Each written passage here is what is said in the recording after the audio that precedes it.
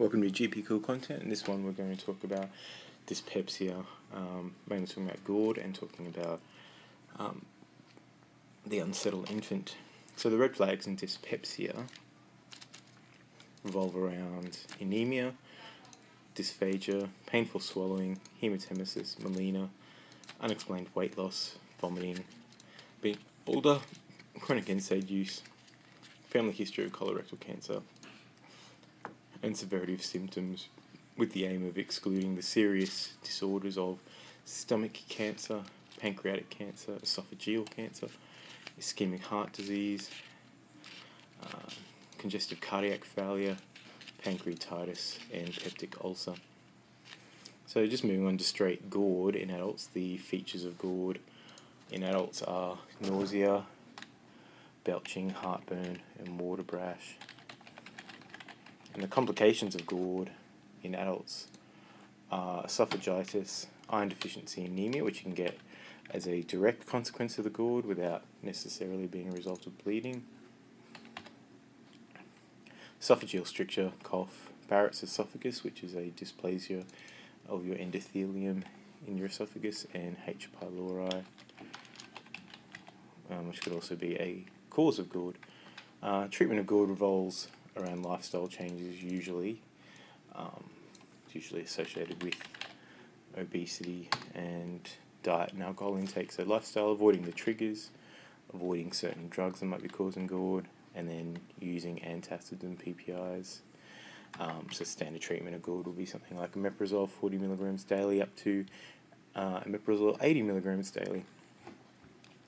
Now for dyspepsia caused by H. pylori, you can treat that with a PPI, clarithromycin, and amoxi. So PCA, PPI, clarithromycin, and amoxi. So omeprazole 20 milligrams daily, clarithromycin 500 milligrams BD, and amoxi 1 gram BD, and you do that for 7 days, and then you have a maintenance PPI after it. So treatment of H. pylori is PCA, PPI, clarithromycin, amoxi. PPI is omeprazole 20 milligrams a day. Clarithromycin is 500 milligrams BD, and amoxi is 1 gram BD. And then, so GORD in children is an issue and possibly a cause of the unsettled infant. So we'll get into GORD in children, but basically GORD can often present in children as unsettled. And unsettled basically for most parents revolves around there being too much crying. So there's a definition of what constitutes too much crying for kids, and that's basically persistent crying can be defined as crying for more than 3 hours a day, 3 days a week, for 3 consecutive weeks. So 3 hours a day, 3 days a week, 3 weeks. And it's important to remember the crying curve in kids. So the normal crying curve is to peak at about 2 months and then settles by 4 months. And the average crying is about 30 to 180 minutes per day. So parents will often have, 20% of children will have parental concern over there being too much crying, but only about 10% of these babies whose parents brought them in for excessive crying will turn out to have an identifiable cause. So there are a few causes of the unsettled infant. We're going to settle on 5 of them mainly.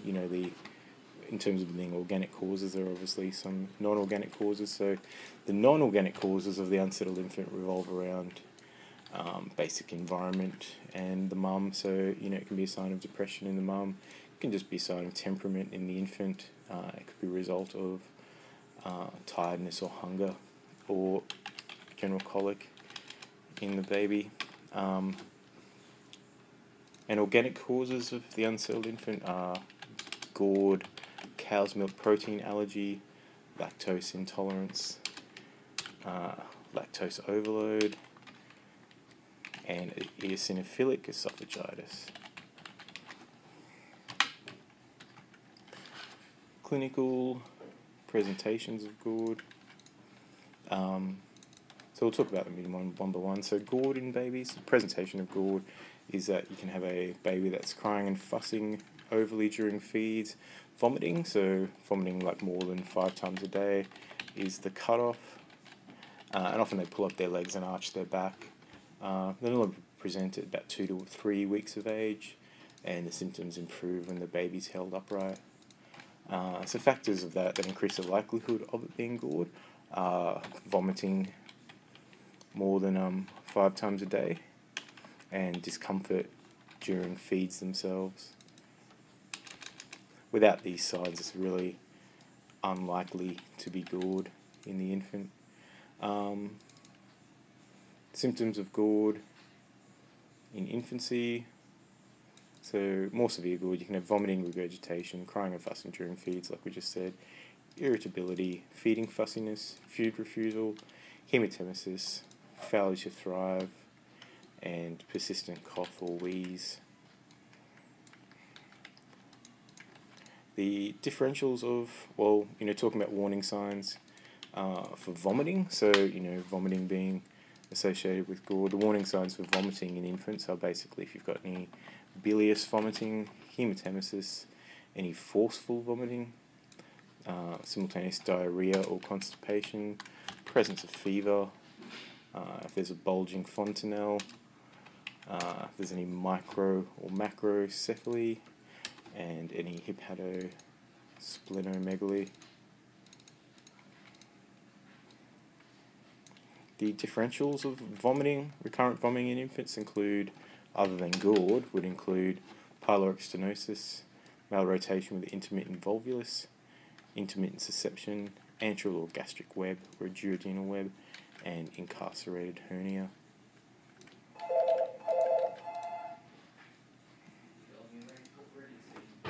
So when do you do diagnostic tests in infants that you suspect have gored? So you would do diagnostic tests if you were noticing poor weight gain, excessive crying, irritability, poor feeding, respiratory problems. Investigations that could be ordered if you suspected gored. These would be organised by a paediatric gastroenterologist, but you could do a barium upper GI study. This is not commonly done, it's not sensitive or specific for gored, but you could rule out malrotation and hiatus hernia. You can do 24-hour esophageal pH monitoring or esophageal impedance monitoring, and both involve probes being placed down. Or you can do an upper GI scope for inspection and histology. So management of infant gored revolves around feed thickening. You might want to eliminate cow's milk protein. You can use a PPI, so omeprazole 20 milligrams daily. That's not right. Omeprazole 1 to 2 megs per keg per day in 2 divided doses. So you dissolve 20 milligram tablet in 10 mils of water to create 2 meg per milliliter suspension, but you don't crush the tablets. And pharmacies can make this in a Sodabix solution. Basically, you would use this in conjunction with a crying diary, and really have some good data to show in that baby to work out if it's been effective or not. If the baby doesn't tolerate it or the gored's made worse, you can use a H2 receptor agonist, so something like ranitidine, of 15 megs per ml solution, and do 3 megs per keg per dose, and do that TDS.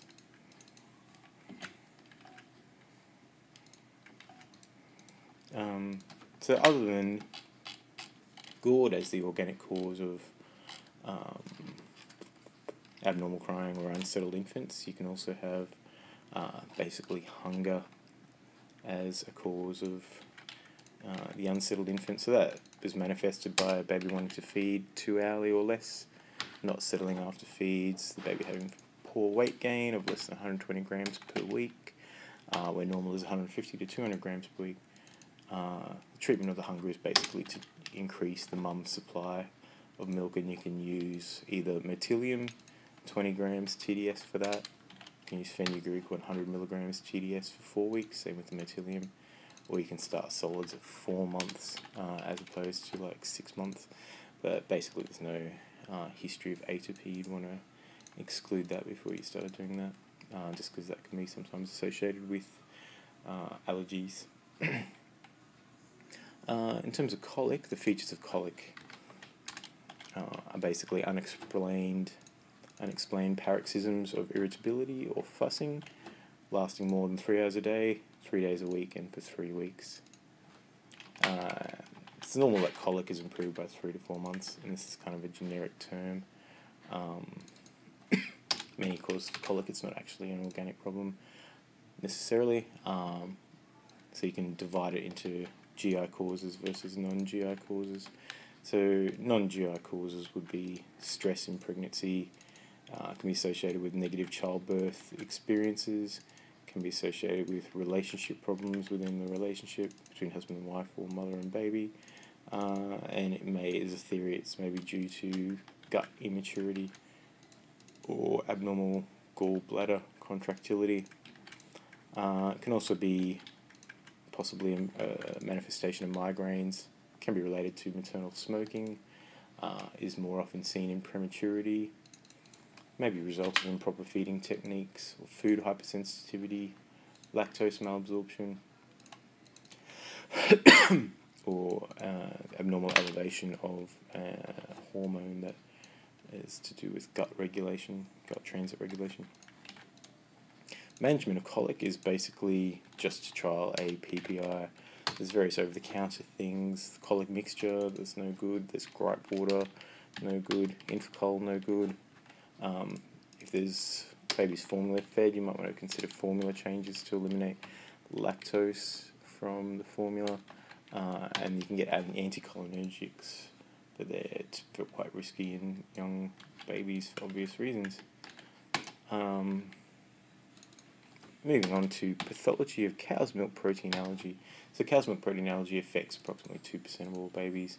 And it's important to note that even if the mother is not consuming cow's milk, you can still make cow's milk protein in breast milk. So it may or may not be there, but if you're not eating it, you're lowering your chances of passing that on. So how does it normally present? So you can get IgE or non-IgE mediated manifestations. 50% are IgE mediated. So you're going to get things like urticaria, angioedema, floppy pale infant, atopic dermatitis, infant colic, GORD, or constipation. So there's a lot of overlap between all of these. Investigations in cow's milk protein allergy are basically revolving around skin prick testing at about 6 months to assess if there's an IgE response. It's important to note that a positive skin prick test has a poor positive predicted value for an actual allergy, but a negative test has a high predicted negative value. Atopic patch testing can be done in conjunction with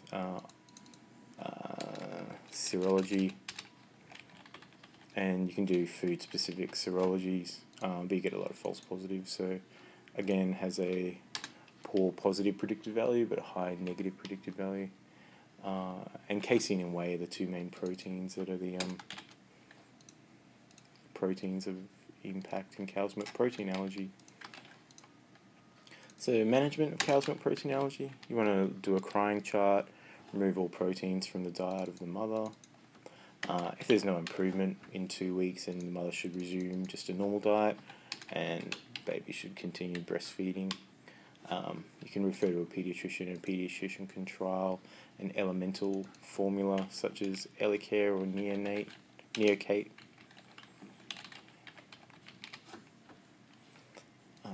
So another cause of the unsettled infant is lactose intolerance. So this is kind of a generic term more used to describe lactose overload.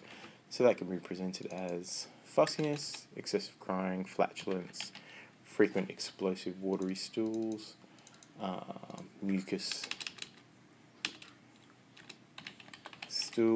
stools, and perianal burns.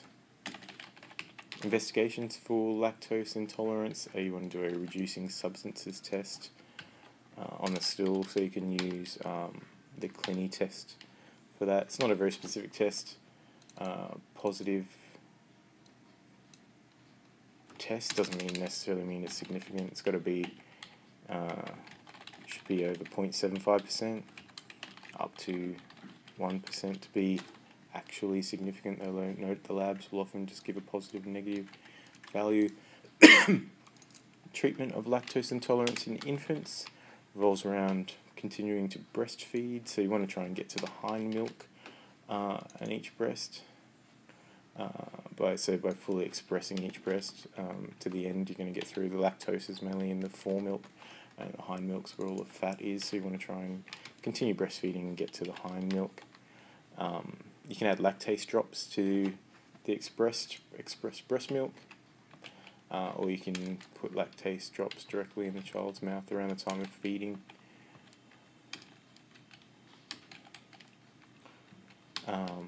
And we can use lactose-free formula in conjunction with the crying chart to get some good data.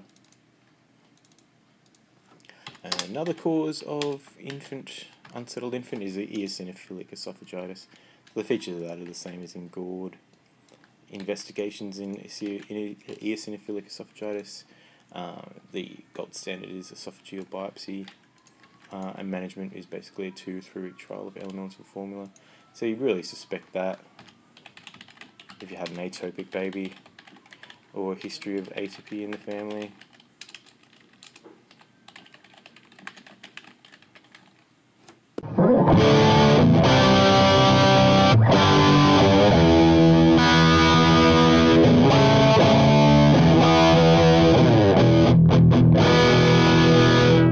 So moving on to a generic case. So parents bring in a mother who's got an unsettled baby, and how do you start? So basically you just start with good history. You get a history of the baby, so gestational age, details of the birth, explore when the behaviour started, get an idea of the frequency and time of the unsettled behaviour. So it's really like a Nilda calf type history, but for the crying. Find out if it's associated with feeds, find out the mum's method of feeding, find out what mum's breast milk supply has been like, get an assessment of overall weight gain of the baby, find out if the unsettledness starts before, during, or after feeds, find out whether it settles with burping, being held upright, or being held prone, get an idea of stool consistency. So is the stool frothy, mucousy, watery, or bloody? Is there any vomiting associated with this irritability? Is there any associated apnea? Is there a history of atopic disease? Get an idea of mum's SNAP history, whether she's on any recreational medications or recreational drugs. Get family history, particularly of renal disease, not sure why, and cow's milk allergy. Get an assessment of baby's developmental milestones. Get an idea of mum's maternal depression if she's got any, and an idea of mum's maternal diet, which we already kind of just said. Examination in the undifferentiated unsettled baby is basically a generic neonatal baby check. So see if the baby's well or unwell on general inspection. Do the OBS, particularly looking at if the baby's febrile on temperature. Doing top head to toe, so looking at fontanelle size, ENT, getting an idea of head circumference, looking for any oral thrush, any eczema on the skin, doing a cardiovascular and respiratory exam, get an overall assessment of age-appropriate development, looking to see if there's any pallor or jaundice on general inspection, and just seeing if there's any organomegaly and lymphadenopathy on specific examination of those. And bearing in mind that the irritable baby can cause complications on the family. So, families have more stress, they have higher incidences of depression, higher rates of marriage breakups, and higher rates of attachment disorders between mother and child. So generic management of the unsettled baby. On the initial visit, what do you want to do? So you want to As we talked before, take a careful history and exam.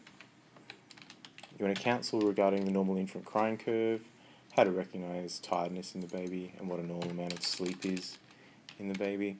Assess the mum's mental state. Encourage dad's involvement. You want to advise reduction of stimulation where possible. If there's any feeding problems, you want to involve a lactation consultant. If you're suspecting breastfeeding is affected, you want to avoid useless established therapies. If there's any obvious GORDs that you've got associated with excess vomiting and unsettledness during feeds, you want to start a PPI.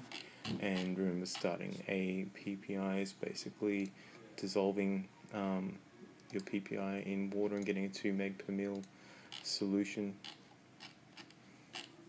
and giving 1 to 2 megs per kilo per day. So overall, for a small baby, there'd only be 4 milligrams per day, which makes sense, though it's slightly higher ratio for weight. Get a cry diary and then follow up 1 week later. If there's unsatisfactory response to that, you want to try maternal allergen avoidance. If you're suspecting cow's milk protein allergy, consider a trial of hydrolyzed formula in a formula-fed infant. Get urinalysis. Do a test for reducing substances in the stool if watery. Start a crying diary if you haven't already started that in week 1, and follow up again in 1 week. If there's still an unsatisfactory response, so at 3 weeks, you want to try PPI for 2 weeks with a crying diary. If you've got about 1% reducing substances in your stool, you can trial a lactose-free formula while continuing to express. And then if symptoms subside, you can use, look at reducing the number of lactose exposures. So having 2 lactose-free feeds during the most irritable periods, using those lactase drops or tablets to the expressed milk. You can try lactose-free formula, and if that's positive, continue that for 6 to 12 months. And you want to do a maternal depression screen at this point as well. If it's still unsatisfactory, you want to refer to a specialist, so a pediatric gastroenterologist. And you want to do that particularly if there is following symptoms: ongoing irritability, failure to thrive despite high caloric intake, high parental anxiety, no response to PPIs, abnormal urine results, blood in the vomit or stool, or if there's any acute IgE-mediated cow's milk protein allergy response. At this point, you also want to consider basic blood, so full blood count, thyroid functions, LFTs and UECs. Do skin prick testing by a specialist if there's any suspicion of allergies, and the specialist can do abdominal ultrasound or cranial ultrasound. And you might want to do a period of hospital admission to assess mother and child's interactions and ability to cope.